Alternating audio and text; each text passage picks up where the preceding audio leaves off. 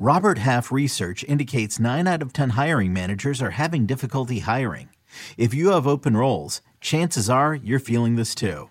That's why you need Robert Half. Our specialized recruiting professionals engage with our proprietary AI to connect businesses of all sizes with highly skilled talent in finance and accounting, technology, marketing and creative, legal, and administrative and customer support.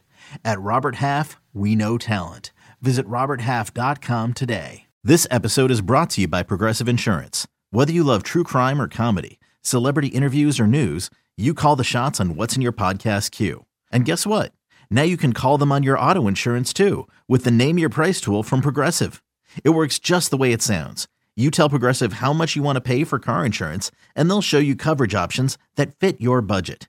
Get your quote today at Progressive.com to join the over 28 million drivers who trust Progressive. Progressive Casualty Insurance Company and Affiliates. Price and coverage match limited by state law.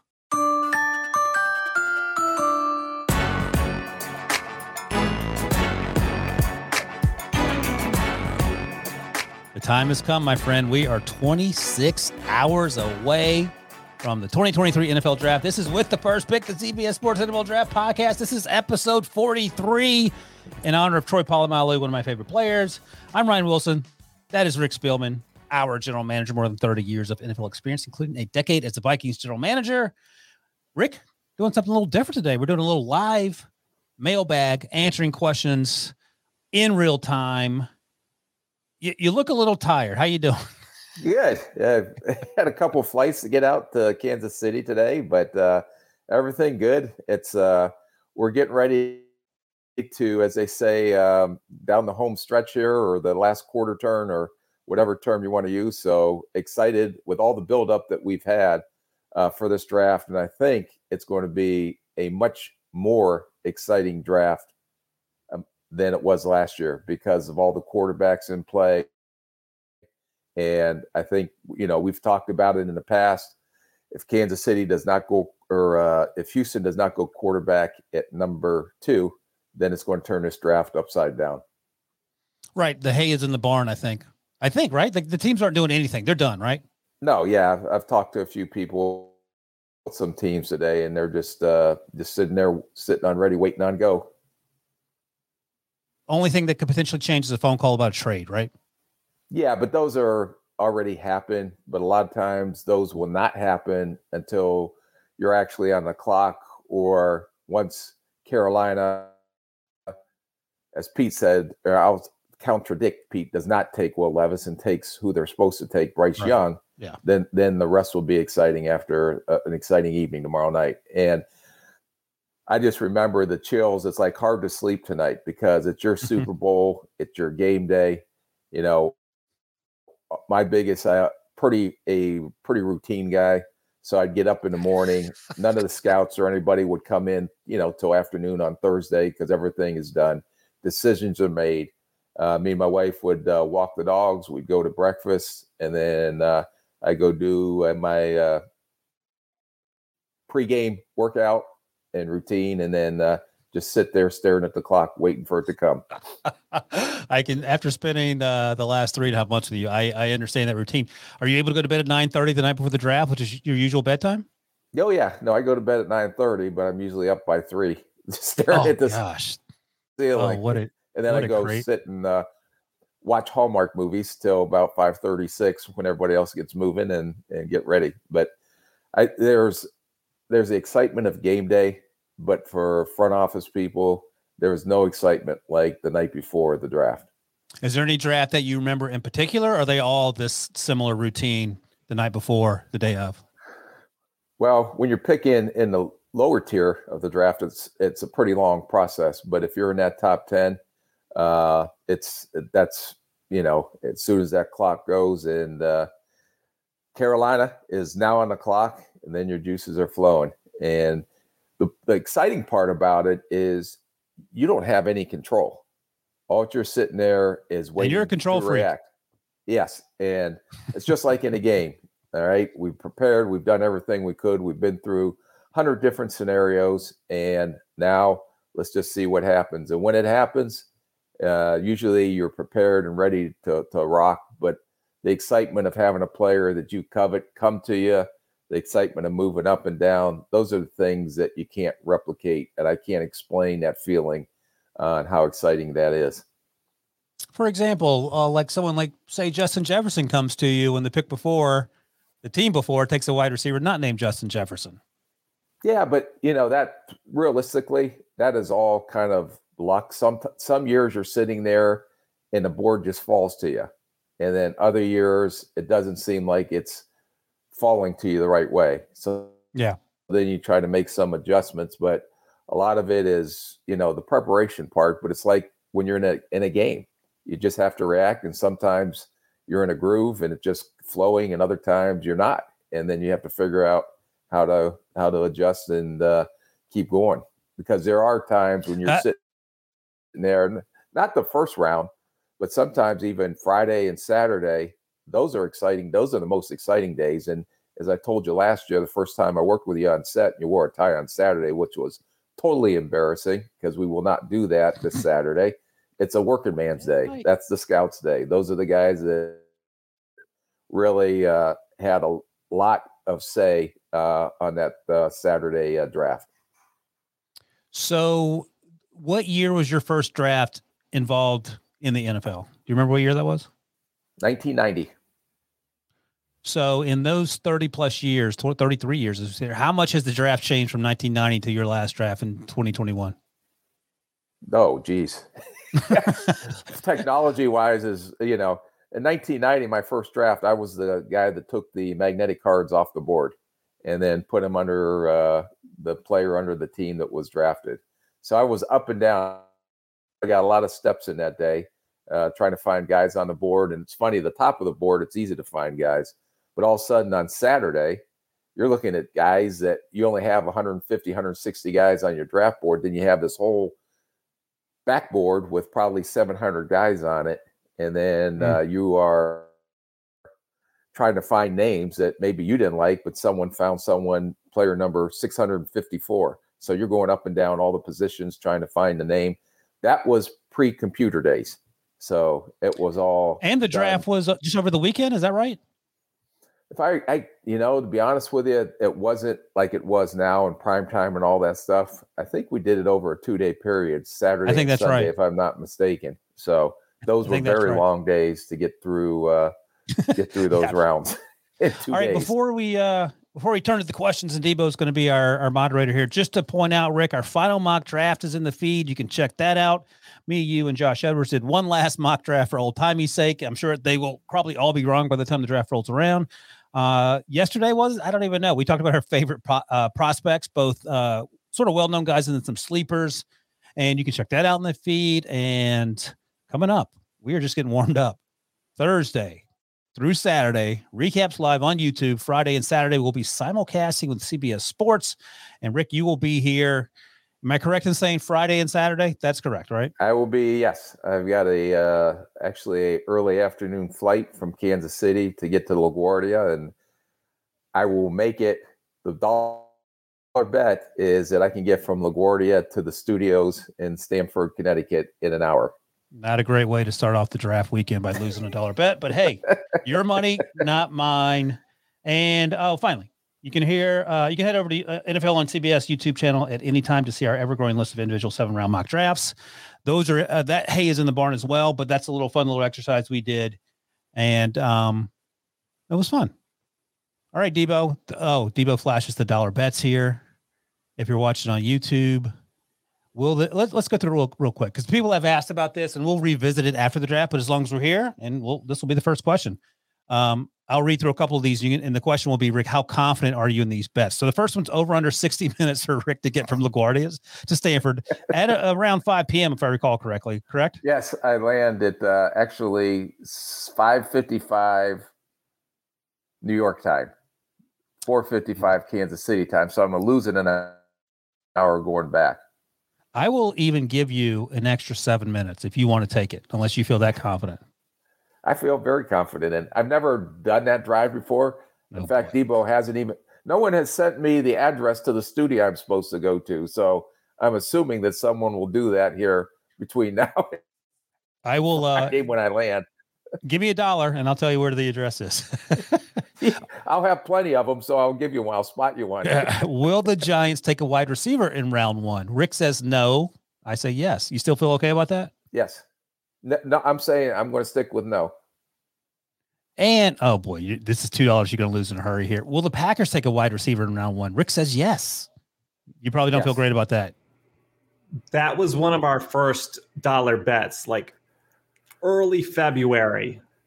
But let me ask you this, Debo. Now, since there's been a trade, can we maybe revisit that? What's the rule on a February bet that there was a trade that took place that moved them up 2 spots? I'm sorry. Debo, $1 bets are all final. I should have anticipated the Rodgers trade. That was my fault.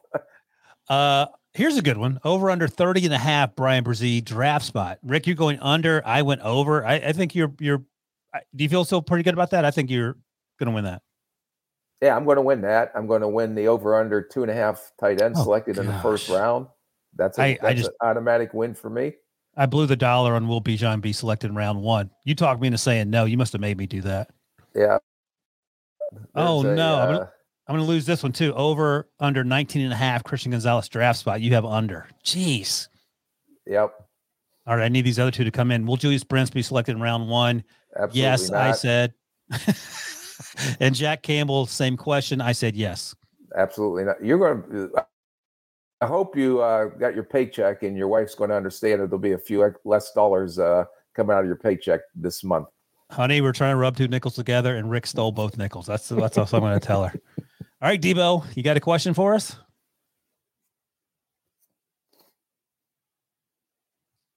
Stu Brumhill, who is a avid supporter of the podcast, so that is great. He asks, Rick, should I worry that Pete Carroll's age will impact on the likelihood of the Seahawks taking a project quarterback with the first pick? Hopefully, we won't be picking this high again for a while. The only reason you're picking this high is because this is the Russ Wilson pick from the Denver Broncos. So you'll pick again at the bottom of the first half. 20, I believe. 5-20 is when the Seahawks pick.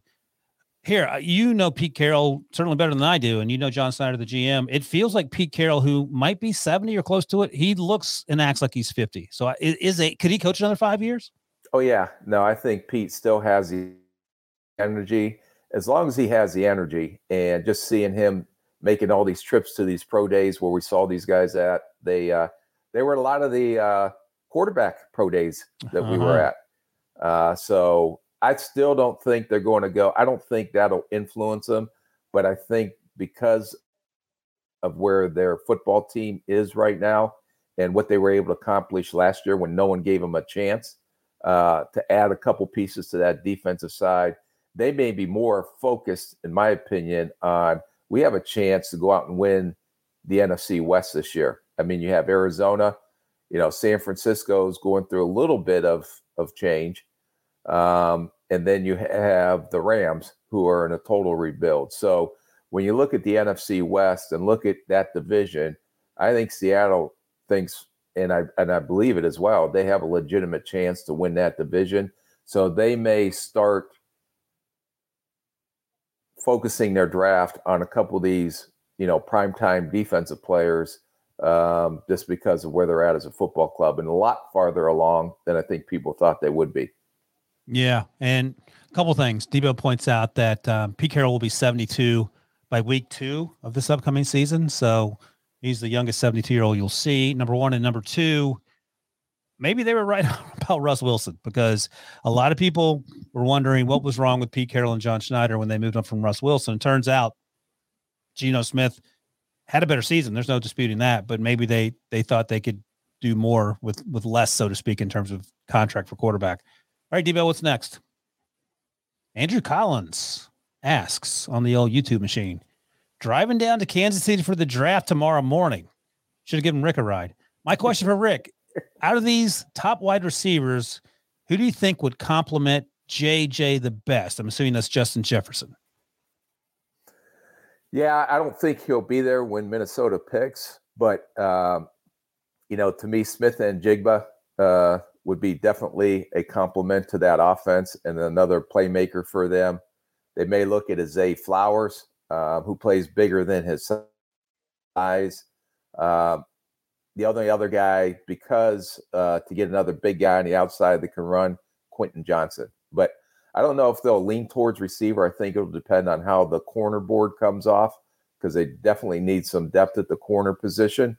So, but any of those three would be a big time compliment to Jay. They have to get someone to take the heat off of JJ, because everybody's double covering him now with Thielen gone. KJ Osborne's been a solid number 3, but I don't know if he's a number 2.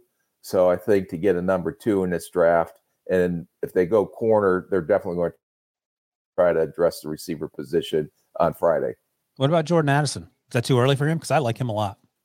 Yeah, Jordan Addison can come in. I mean, I'm glad not to bring Pete into this conversation, but he used my comparison I made back in the fall of Devontae Smith. And I think he'd be another really good addition to Minnesota's offense. All right. You know what it'll be? It'll be interesting to see how much influence Brian Flores has as a new defensive coordinator too. That's right. I forgot that their offense was good. Their defense did not play well last year. So in order for them, to advance, they have to get help on the defensive side of the ball. So it'd be interesting to see how big of impact with Coach Flores coming in there. Yeah, and they drafted Andrew Booth Jr. and Lewis Seen last year, neither of whom played a whole bunch because of injury. So in a sense, those are day 1, day 2 picks coming back. But as you always say, you can never have enough cornerbacks. Al Bundy from YouTube asks, can a small-armed, shorter player like Kalijah Cansey play a defensive end position in a 4-3 defense? Would some teams who may potentially be drafting him consider him in that role, or is the length too short for defensive end? And just to recap, he's 6'1", 285-ish, and he ran really well, but the arms are sub 31 inches, Rick. Yeah, usually the shorter guys have a lot tougher time matching up versus the offensive tackles in this league. So I don't think he would be as effective if someone moved him out to a defensive end. He's definitely a 3-tech, but he has to go to a scheme fit. So if you're what does going 3-tech mean? A 3-tech is an under tackle. So you have the nose tackle, then you have the 3 technique or the under tackle, which is supposed to be the disruptive force. And I think he has the ability to do that if he fits the right scheme. Now, if you're going to play a even or an odd front, a 3-4 scheme, and put him as a 5 technique, he's going to struggle. Or if you're that going means to that means he's over the tackle.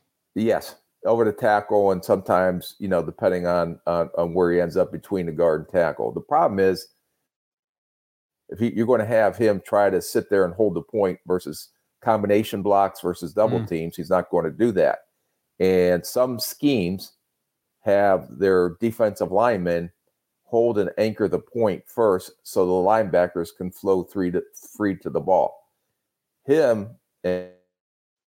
has to be in a one-gap scheme or an upfield scheme, so where he can utilize his speed, his quickness to get up the field, and he doesn't have to worry about trying to anchor and hold the point. So scheme fit will determine how much success that Cansey will have. The other thing is Cansey, if you look at him, if you want to call him a blue pass rusher, or that's his strength.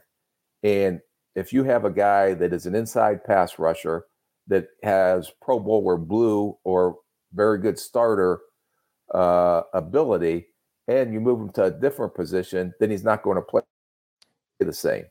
So my philosophy has always been, if you have a blue player or if you have a player that's high on your draft board, play him at the position that he's at, that's where his talent is. But if you move him outside, which he hasn't done, and he's going to struggle versus the length of the offensive tackles, and there's a lot more space than where his quickness may be neutralized rather than when he's inside over a guard, that's not going to make him as effective as an inside player. Right. And that's typically the conversation we have about offensive tackles moving inside because of short arms. Rarely do we have that conversation about interior defensive line. Though. Yeah. Right. Different because Skoronski is a different cat. Nope, that's right. But if you take Skoronski, for example, he's always played on the left side. That's not as easy as people think. Well, let's just move him over to right tackle. Right. Okay. So now he's a solid starter starter, potential Pro Bowler at left tackle, or for definitely if he moves inside a guard. But if you move him to right tackle, then he's probably not going to be as effective because he's never done that before. And that'll take time. One other thing, and then we're going to take a quick break. Is Kalijah Kancey a first rounder on your board? If it's the right scheme, yeah. Let's say, I brought it up in, I don't know, one of the 2,555 mock drafts that we've done that I've corrected everybody on, you and Pete and Josh. And by the way, thank you Emery. for that. I haven't told you that, but thank you. Yeah, you're much better this year. Are you going to go ahead? What are you going to do with the Jets? I was going to think, potentially with the Jets, you may imagine him with Quinnen Williams and those two inside. But again, a small guy is not going to line up 17 games, 6 snaps a game. You have to have a rotation. You have to have a rotation on a defensive line, especially. What made Philly so good last year up front is they had depth and they rotated those guys in. And if you look at any team that's been in a Super Bowl or won a Super Bowl, they have great defensive line depth, and they're able to rotate guys in and out to keep them fresh throughout the game. One last question in terms of, and Pete talked about this on the mock draft show that we did on Tuesday night for CBS Sports HQ. The Chargers need defensive line help. Does Kancey fill what they need there, or is that not the right scheme fit? Well, and Pete brought up a great point, is that they've struggled to stop the run. Mm-hmm. And if you're going to draft Kancey, he's not going to be a great run stopper. Right. So, he went with Mozzie Smith from Michigan, who is a better run stopper, doesn't have the same pass rush ability. I totally disagree. I still think you go on the offensive side of the ball and get Herbert some more weapons on the offensive side of the ball. Okay, let's take a quick break, come back and answer some more of your questions right after this. Did you know that while over 60% of Americans dream of starting their own business, less than 20% of them take the first step? The reason? Building a business is tough. Taylor Brands is simplifying the business journey. From launching and managing to growing your business, Taylor Brands isn't just another tool. It's your online business partner from launch to success. With Taylor Brands, building your dream business becomes an effortless experience.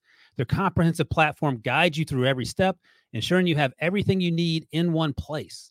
From LLC formation to bookkeeping, invoicing to acquiring licenses and permits, and even setting up your bank account, Taylor Brands handles it all seamlessly. And our listeners will receive 35% off Taylor Brands LLC formation plans using our link, taylorbrands.com/CBS Sports.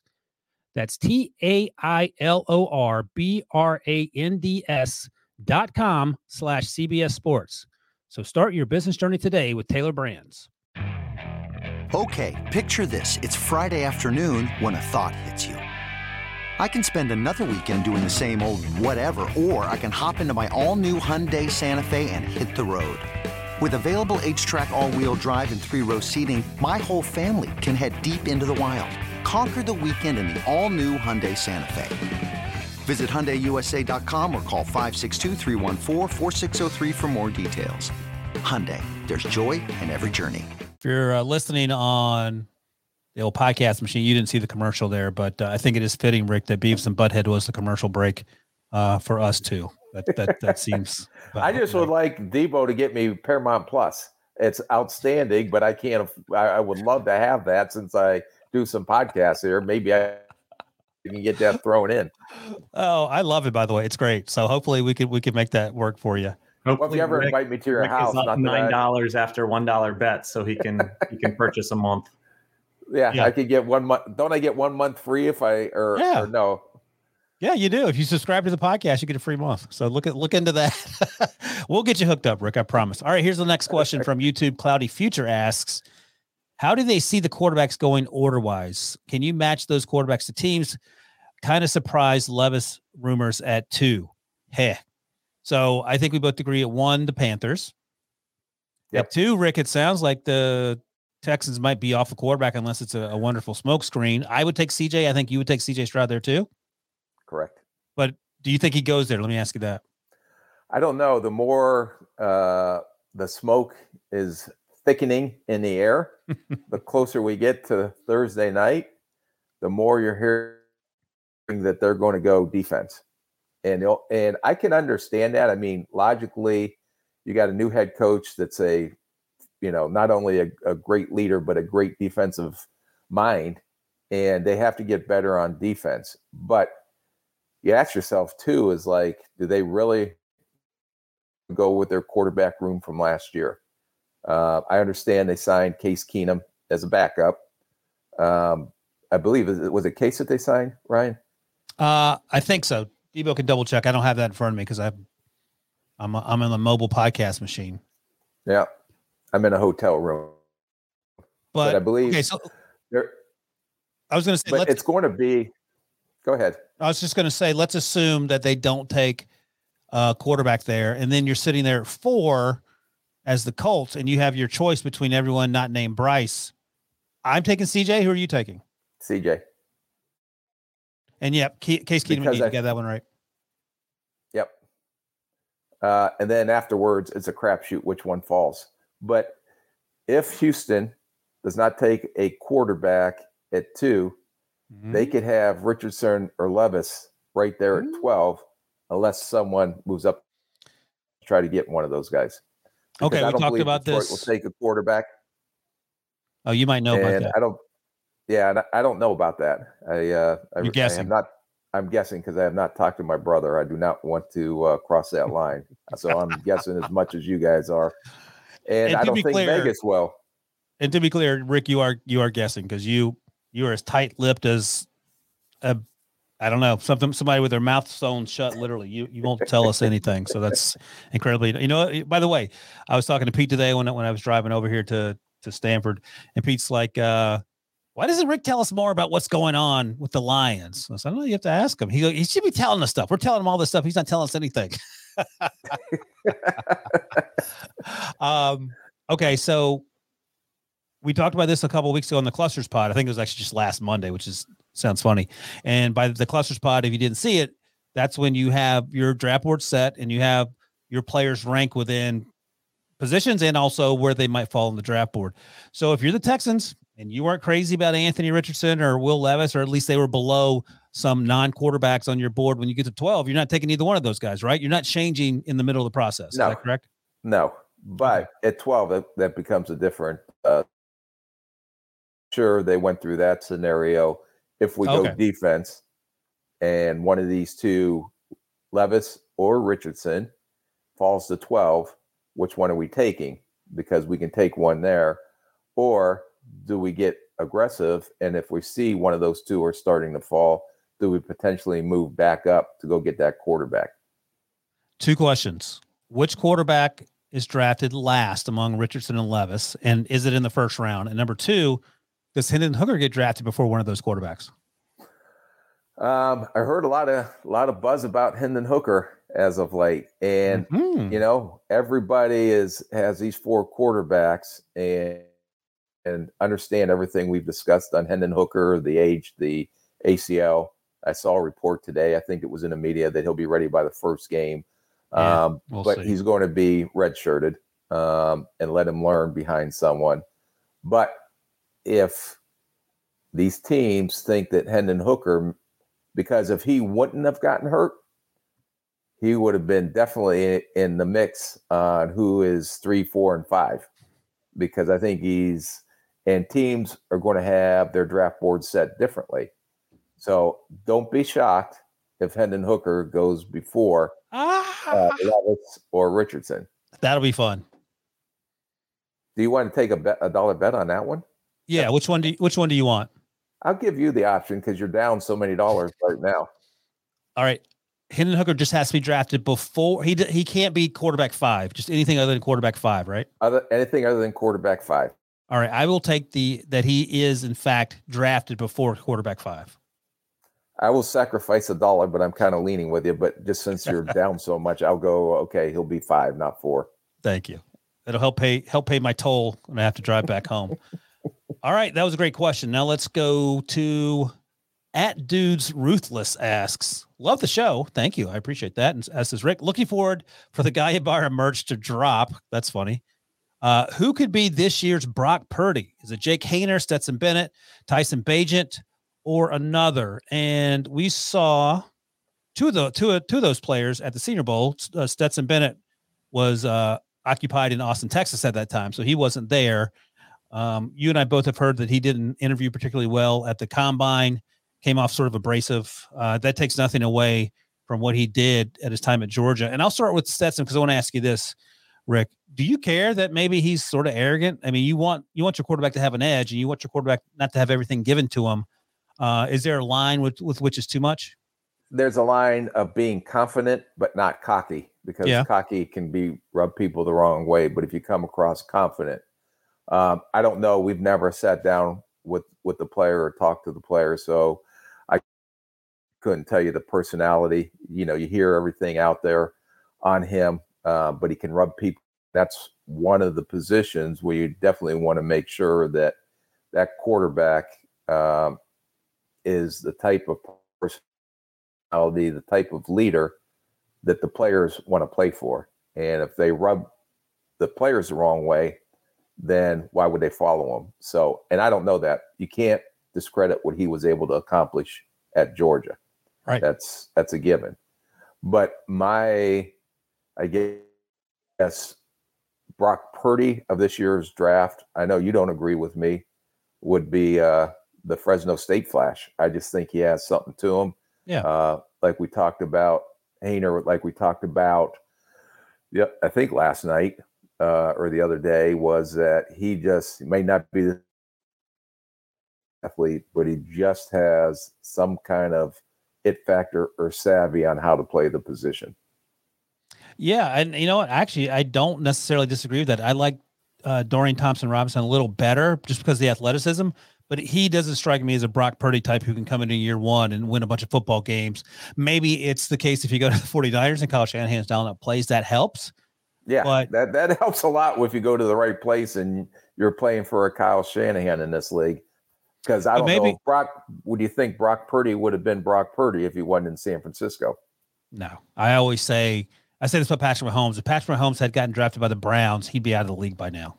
That Browns, the way that team was at the time.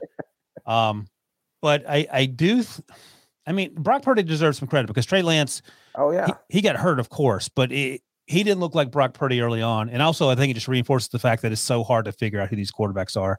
Another name I want to mention, because I think Hayner's one, Clayton Tune, again, right situation, might be able to have some success early on.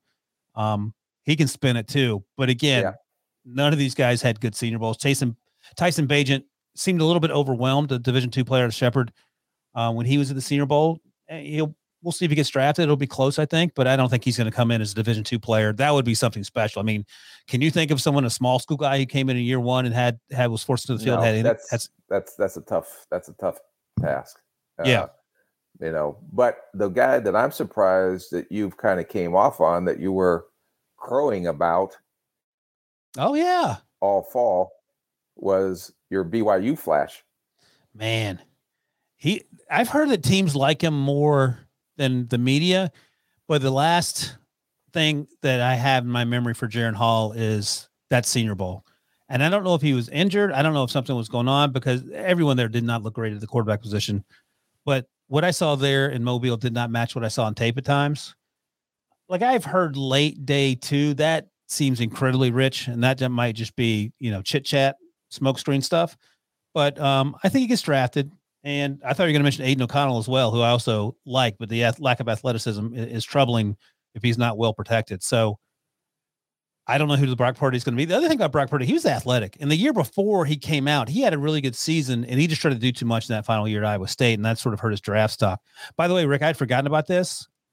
In one of my day after mock drafts, after the 2020 season or whatever, the 2021 mock draft had Brock Purdy going in the first round. Oh, well, that's incredible foresight on your side. That's the last time I had him in the first round, but don't worry about that part. Okay. Yeah, that's fine. That was pre-draft. What about right before the draft? Oh, yeah. I wasn't even talking about him. Okay. He had a terrible season. That's why. So, you live and you learn. All right, here we go. From Matt Weber. He asks, with a team like the Texans, new coach, but not a new general manager, does pick number 2 go more towards a building block piece like Will Anderson, or the potential of an Anthony Richardson? We've talked partly about this, but we haven't mentioned AR-15 as a possible pick number 2 guy. What about pick number 12 if you don't think number 2 for AR? Yeah, and but that's where our bet's going to come down. Let's say Anthony Richardson there, Will Levis. I still think that, it's the system, and Debo, maybe you can pull it up because I can't recall right now. I don't know who they brought in as their offensive coordinator, but if they're going to run a system very similar to what San Francisco did, okay, Anthony Richardson fits more like Trey Lance. Right. Okay. Purdy may be more like, and I'm not discrediting Will Levis's athletic ability because I think he's extremely athletic, but a Hendon Hooker or Will Levis may be more Brock Purdy-ish or Jimmy Garoppolo-ish, if that makes sense. How about Bobby Slowick is the new offensive coordinator, by the way. Thank you, Debo. I think Hendon Hooker, in terms of pattern, having a San Francisco-like offense, Hendon Hooker might be the best option for that quarterback position.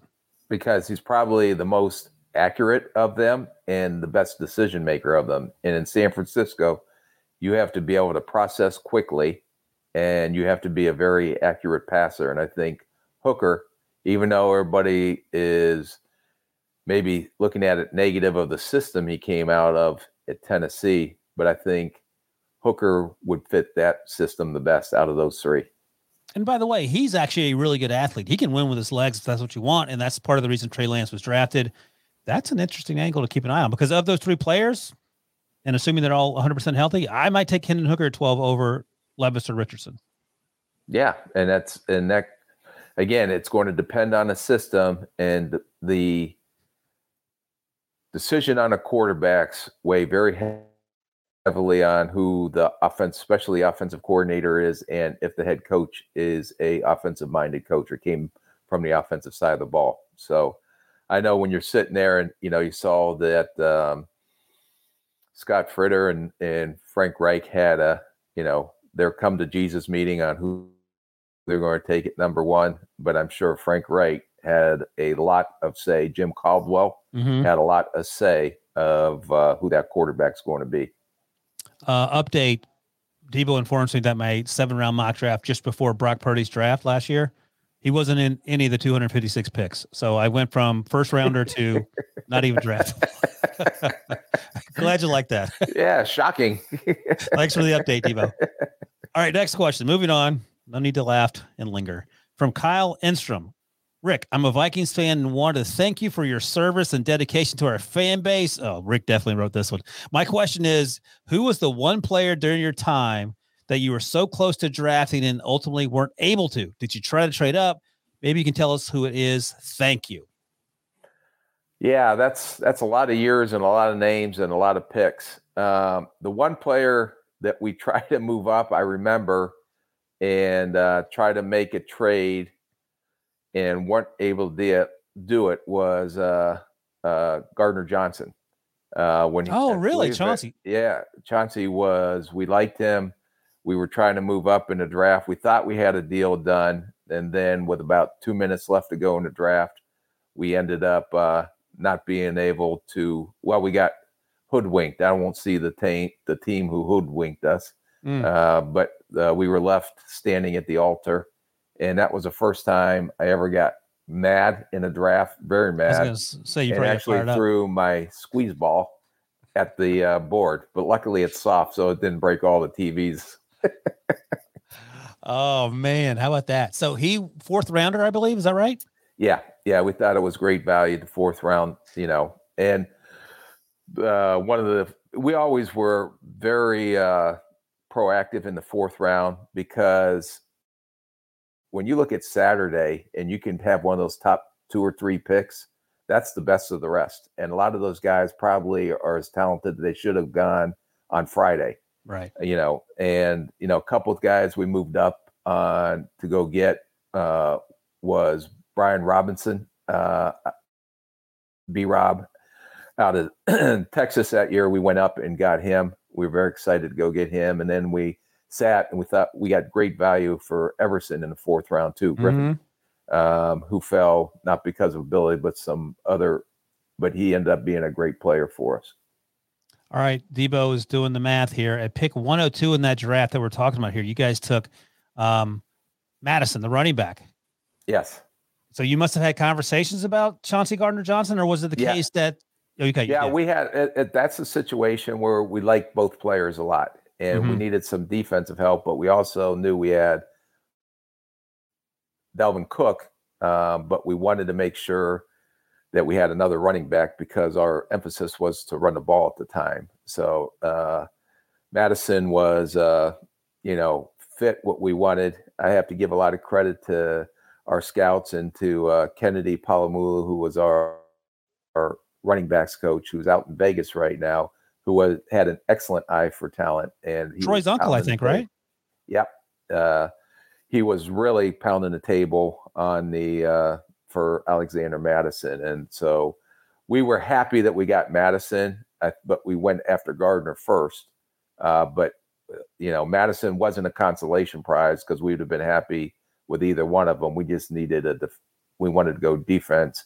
And when we lost out on that, we were overly excited to get Madison. No, Madison's been a great player for sure. All right, let's take a quick break. And when we come back, we'll answer some more questions. Let's go! It's the most all-star studded challenge ever. And this time, it's every competitor for themselves. Best challenge ever! The Challenge All-Stars. New season now streaming on Paramount+. Go to ParamountPlus.com to try it free. Terms apply. From the world of Sonic the Hedgehog, a new hero arrives. I am ready. Is there anyone stronger? No. Tougher? No. Funnier? I do not make jokes. I make warriors. Knuckles, now streaming only on Paramount Plus. Yes! Rick, when you get Paramount Plus, you can watch I have to get that Paramount Plus. I don't know. Is it like you had to be 5 years with CBS before you can get a Paramount Plus pass, or how's that work? I don't know. I could tell you, but I'd have to kill you. Rick, Debo will get you taken care of. He loves. I know. He said that back in on our first podcast when I saw the commercials on our podcast for Paramount Plus. And then we were at the Super Bowl, and we did the Wheel of Fortune or the spin thing with the fans. With the fans, and I still was spinning. I still couldn't get a Paramount Plus card. You got a free Paramount Plus koozie, though, so it's the same difference. No, I took the chapstick. He took the chapstick. All right, we're going to do a little rapid fire-ish version of some of these questions so we can get through some of these. All right, Debo, what do we got? Dabney Offermean asks, question for Rick. How much weight do you think Chris Ballard puts on the S2 test? And did Rick put a lot of weight in the Wonderlic back in his day? And let me just clarify, Rick, is the S2, did you guys have access to that too, or was it a different test? No, we used a different test. I'm not familiar, but just so I can clarify some things on these psychological tests or these S2 tests, or we use HRT, Human Tactic Resources, which was a great test for us, is that you get an overall score on these psychological tests and these cognitive tests and intelligence tests, but there are specific categories in there. So, for example, we would weight what part of the test was most important for the position. So his overall test score could be low, but what was weighted in there, he scored very highly on.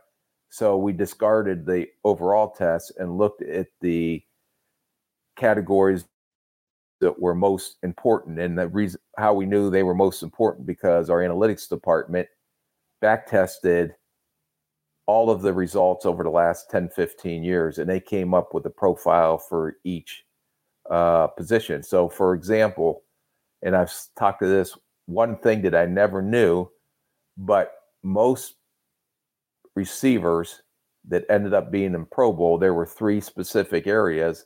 The one area that I didn't know about was social maturity helped predict what type of receiver he was going to be in the NFL. And you wouldn't think that at that position. Do you have any insight about what Chris Ballard's thinking with these tests, or that would just be speculated? I know Chris. I think Chris is an excellent personnel guy. Came up the same way. I'm sure that these tests will have some influence, but what these tests do is they raise questions that you want to get answered. So, for example, if he had the results of the C2 test or S2 test, and there were specific areas in that test that red flagged, then I would definitely, when I went and had a personal workout or private meeting with the quarterbacks, that we would want to get that answered. So when we came back, yeah, he scored low here, but we explored that. We vetted it out, and we feel that we're still comfortable, even though the test said this. So it's a tool. It's not a decision maker. Right. And that's an important point. Great question, Dabney. All right, Debo, what else we got? Mario Giovanni asks, curious, Rick, if you think the NFL would ever add a day 4. Oh, sweet Lord, please don't let it happen. They could dominate the weekend and have 2 rounds each day rather than having 1 on Thursday, 2 on Friday, and 4 on Saturday. What do you think of that? 4 days? Well, that would be great for the fans, but I think everybody else that are definitely involved. Sunday, you couldn't wait till Saturday, because Saturday night after the draft, it's what I call the organized chaos, because of everybody trying to sign 20, 30 guys to their roster within 3 hours that did not get drafted. And then at the end of Saturday, you're just mentally drained. You're done. And Sunday, it was like a cleanup day. I'd have all the scouts come in. We had a couple meetings, but everybody was just fried, and it was time to take a break. So another day added may be great for TV, but I don't know if you pulled all 32 general managers, if they would be in favor of that. Yeah. No. TV, maybe. I think, Ryan, you would be excellent if we even extended for a whole week. Let's say we started on Monday and went through to Friday. Why don't we do 24 hours for the entire week? No, that's a great idea. All right, Mario, hope that answers your question. What's next, Debo? Al Bundy asks, Rick, everyone keeps saying Matthew Bergeron is a guard. He is the offensive tackle out of Syracuse. Yep. He's not short on height or short arms or lightest weight in terms of to play tackle. Can Bergeron realistically play offensive tackle, maybe on the right side? I think he can play tackle, but I think Peter Skoronski can play tackle. What do you think about Matthew Bergeron? Yeah, and I know you liked him a lot. I know in the fall when we talked about him, I don't know if he has left tackle feet.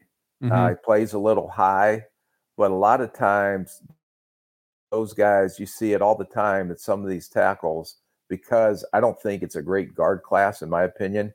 So teams are going to try to start on Friday, and he's going to get drafted on Friday. Some teams will look at him at tackle. Some teams will say, well, he doesn't have left tackle athletic skills or feet. Let's try to move him over to the right side. Some teams may say, because we love the way this kid plays, he's a tough hombre now, and he's going to fight you to death, that they will project him inside to guard. I'm trying to recall. Ezra Cleveland was a left tackle at Boise when he came out, and our offensive line coach and our coordinator at the time loved him, but they wanted to put him in guard because we wanted the athleticism across the board, and he fit from an athletic ability. And that took him some time to adjust, because he's played left tackle his whole career. But some teams will look at these big physical guys that may have some limitations at tackle and move them into guard, where they can use their size, their mass, and especially if they play with the demeanor that he plays with. All right, let's say you need to tackle. You're in the second, early third. Are you taking Matthew Bergeron out of Syracuse, or are you taking Tyler Steen out of Alabama? Ooh, very good. That's a good question. I think Steen would, if I want a tackle, yeah, I may lean towards Steen. It depends on how my board looks, on how we had them stacked. If Bergeron is a level up on our board, on a horizontal board that we had spoken about, I don't want to go below and take a lesser player. Right. Some teams I heard really like Steen because of his athleticism. They think he can play inside at guard. Some think he can play all four, guard or tackle. I don't think he's a center.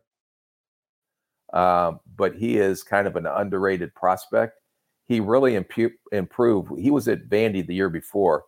And the technical part of the game, you can see the athleticism, but the technical part of the game wasn't there. He improved when he went to to play at Alabama, and you can see him. I wish he played with a little more grit at times, but he is a very good athlete, very good in pass pro.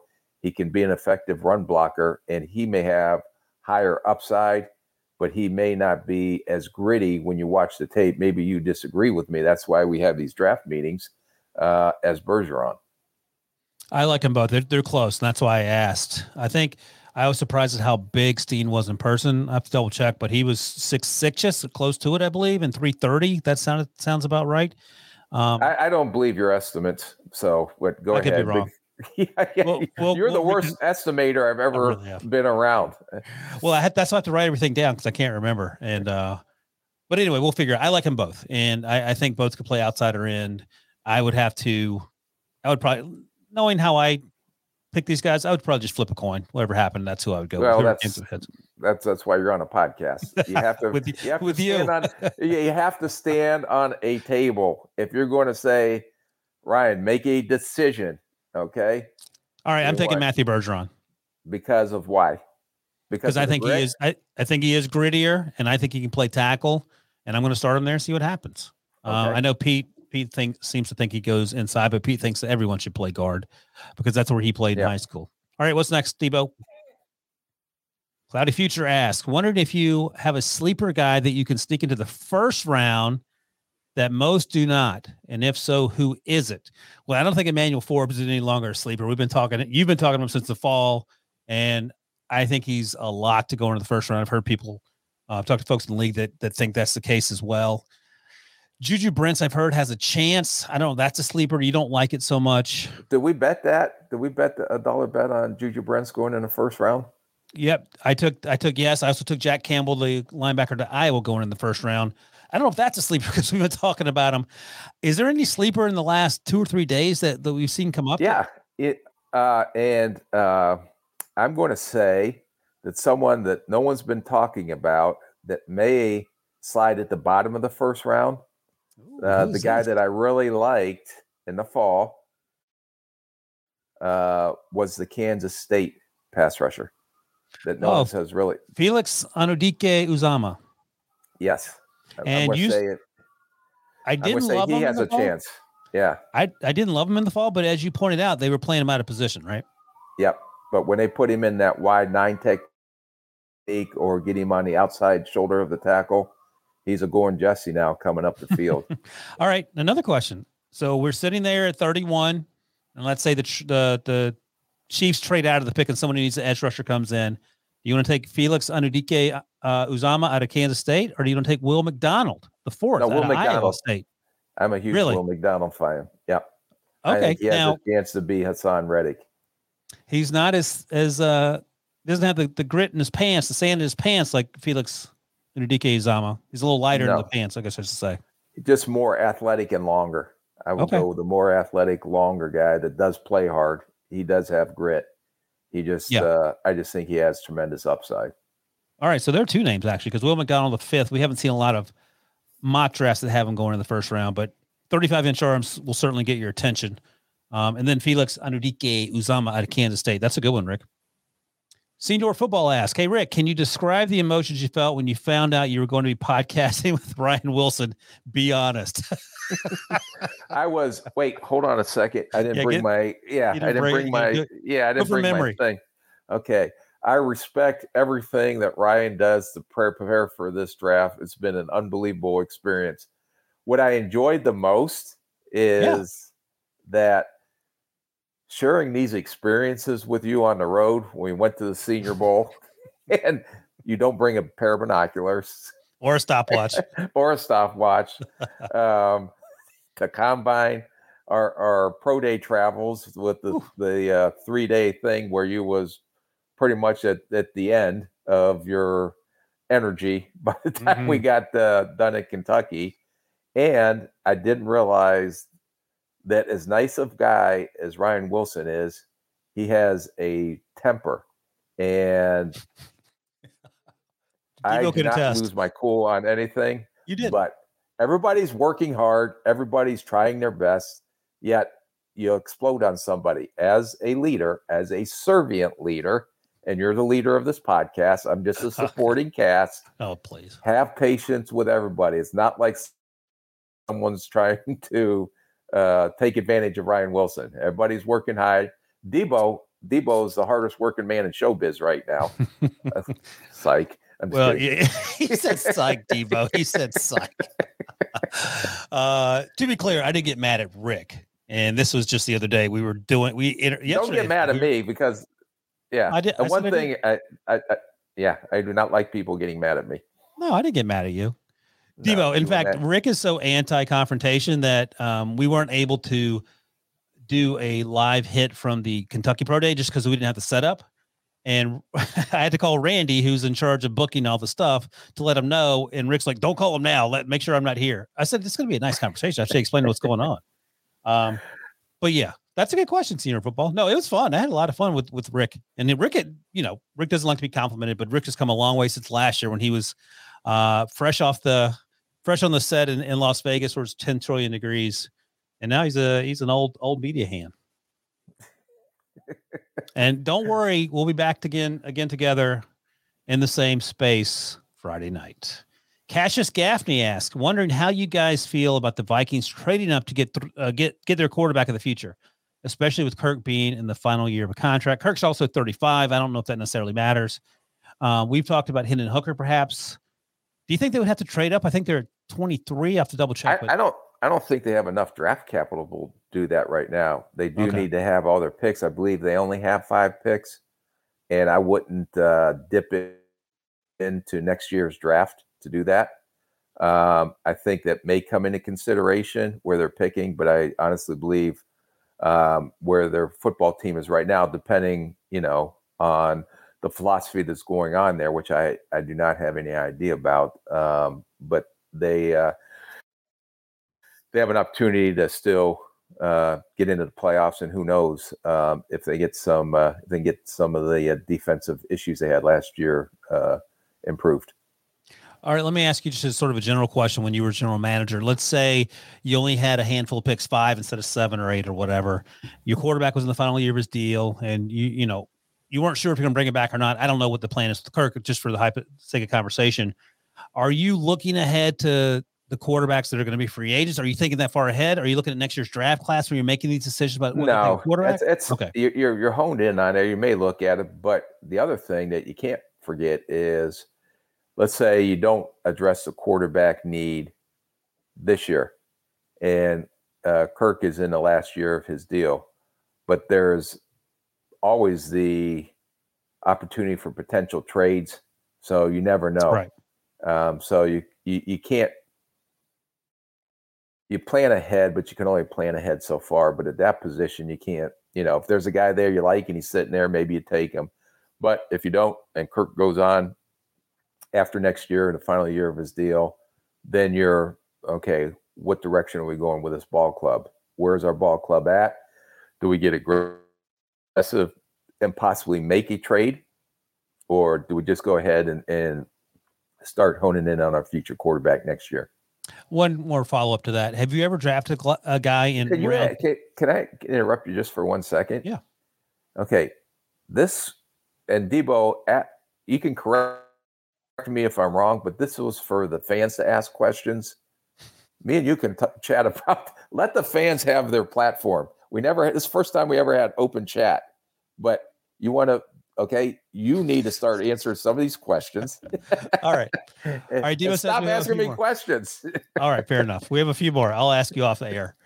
What's next? Andrew Collins asks, who's an underrated day 3 linebacker that could contribute early on? I absolutely love Drake Thomas out of NC State. He has an injury history. He's undersized, but he's one of these guys. I'm not sure if you saw him or not, Rick, but when you watch him play, this dude loves football so much, and he literally feels like he will run through a wall to make a play. Now, I think he's 6'2", 220-ish or something, but didn't get a combine invite. I love this kid to death. He'll probably go late 7 undrafted because of the injuries, but special teams day 1, and then a guy, because of injuries, gets on the field and just runs around like a crazy person making plays. Yeah, the guy that was intriguing to me that I love the style of play, he's undersized, may not be as athletic as you want, but is it Pierce, the linebacker from Cincinnati? Ivan Pace Jr. Ivan Pace Jr. is one of my favorite linebackers to watch because he is a Gorn Jesse. Now he has some limitations, but I think that guy is going to be a great special team player. And that linebacker plays with some grit and toughness. He has some old school in him, the style of the way he plays. And I'm sure you've had the thought to yourself, or probably had conversations with staff about if the first round pick could play with the grit of the 7th round undrafted guy, you would have a future Hall of Famer. But sometimes those two things don't match up. Yeah, and some of these linebackers, I understand the game has changed, and you have to be athletic, you have to be able to play in space. But a lot of these guys are not take on guys, or have to learn how to use their hands to get off blocks, especially when they're going to have to take on linemen and that was one of the things we talked about with Eric Kendricks. But he learned how, because he was so instinctive, he learned how to use his hands, and he had a great career in Minnesota. If an offensive guard, even though it may be twice his size, comes up, he's going to punch him in the mouth. And I've never seen a guy with that much leverage that has that much punch to him when he takes on offensive linemen and instinctive to get off blocks and go find a ball. Now, his limitations are in coverage, and I don't think he's a great blitzer, but he is a fun football player to watch on tape. All right. Got a couple more questions here. So this was from Victor Garcia. He asked, why is Rick so jacked? How many two-a-days does he do per week? What pre-workout does he take? Sheesh, Rick. So I know that you're a creature of habit. You said that. So you walk the dogs every morning. How long do you walk the dogs? 3 miles. 3 miles. And then you do work out. You have your old school workout that you do every morning, right? In the afternoons. Oh, you do it in the morning on the road, afternoons when you're at home? No, I walk the dogs in the morning. I always work out in the morning. Okay. Because I just have always found that as my peaceful time, and you just can go do what you want. And then in the afternoons, especially when I was in the front office at 5 to 6, I can go down there and relieve some stress lifting or doing things. Now I'm 60 years old, so I'm getting up a little long in the tooth, as I like to say. But I love to go down there and exert some energy and some frustrations. The one, and I haven't done this in a while, but the one thing that I really enjoyed doing was boxing. And I took some boxing classes and love hitting the bags. And then before you know it, I was with a guy that was training some of these ham and eggers, the guys you see on, Rocky and the one in the beginning. They grabbed him out of the gym. Hey, can you go fight Spider? So he would have me spar with some of these guys. And there was only one rule, that you cannot hit me in the face, because there's no way I can go to work or go on TV or do a press conference with a black eye. So they were allowed headgear, to do body blows. Huh? Headgear though? No, because I can't see without my glasses. So no hits above the neck. So I was like their body blow dummy. So did you get bruised up though? Oh yeah. It was just like wrestling. That 2 or 3 minutes per round, I can do 3 rounds and then I was toast. And by the way, that's a long time. Yeah. And I could only do 3 rounds and I had nothing left in me. But those guys, those ham and eggers would come in there, and I remember one guy who was about 6'5", about 260. Oh, gosh. I'm sitting there, I'm doing this and this and this, and every once in a while I'd get a nice shot because they had headgear on, so I was allowed to hit them in the head. But they were only allowed to do body blows with me. So you were able to land a blow. It wasn't like when people say if you play in the NBA, will you score a point? You actually were able to hold your own a little bit. Well, I would say I wouldn't I'm going to make more doing this podcast than I am going to be in a ham and egg fighter for $25 at the down at the garage. Is it accurate when Pete Prisco calls you a meathead then? I'll always be a meathead. I can't help it. It's how I was raised. Me and my brother are 2 of the biggest meatheads you ever met. And Victor, I'll just give you a little glimpse of this, and then we'll get out of here. Rick was a championship power lifter, by the way. And that's a fun story. And actually, Victor's actual question, Rick, is any chance the Chiefs take our guy, Jahmyr Gibbs? Oh, could you imagine Jahmyr Gibbs in that offense? It's what Clyde Edwards-Helaire was supposed to be. Yeah. So to have a combination of Gibbs and Pacheco, that would be pretty fun to watch. Would you rather have Jahmyr Gibbs or let's say Zay Flowers is there if you're the Chiefs? Well, they drafted Sky Moore last year to be their slot, and I think he improved through the season. Yeah. So if they went receiver, I think they need to get some vertical speed. Not that Zay Flowers can't give them vertical speed, but a bigger body. I know they got Valdez Scantling there as well still, but they lost Juju Smith-Schuster. So I could see them, like if Quentin Williams was there, which I don't think he'll be there, could be a possibility. I don't think Hyatt is. I may be mistaken. But to put another playmaker on that offense, but they also need to get a pass rusher because of they released Frank Clark. Will McDonald the fourth? Opposite of Karloftis. What about Karloftis and Lucas Van Ness? That would be. Oh, or what about the Georgia Tech? Keon White. One that maybe when we talked about sleepers, maybe someone that sneaks into the first round as well. That's a good one. All right, that is it. By the way, before we get out of here, get real-time updates about your team's draft picks and trades all 3 days of the draft, including scout reports, grades, player comps for all your team selections. Download the free CBS Sports app to use the best draft tracker out there. It's the best second screen companion for when you're watching the draft unfold on TV. And Rick, thank you. Good luck tomorrow with your draft coverage, and then we'll see you post-draft. We'll be talking back here, and then we'll see you in person on Friday and Saturday. Thank you, Debo, for producing. Thank you, everyone, for the questions. They were great. And I feel like I'm going to be saying this for the next 3 or 4 days. See you tomorrow.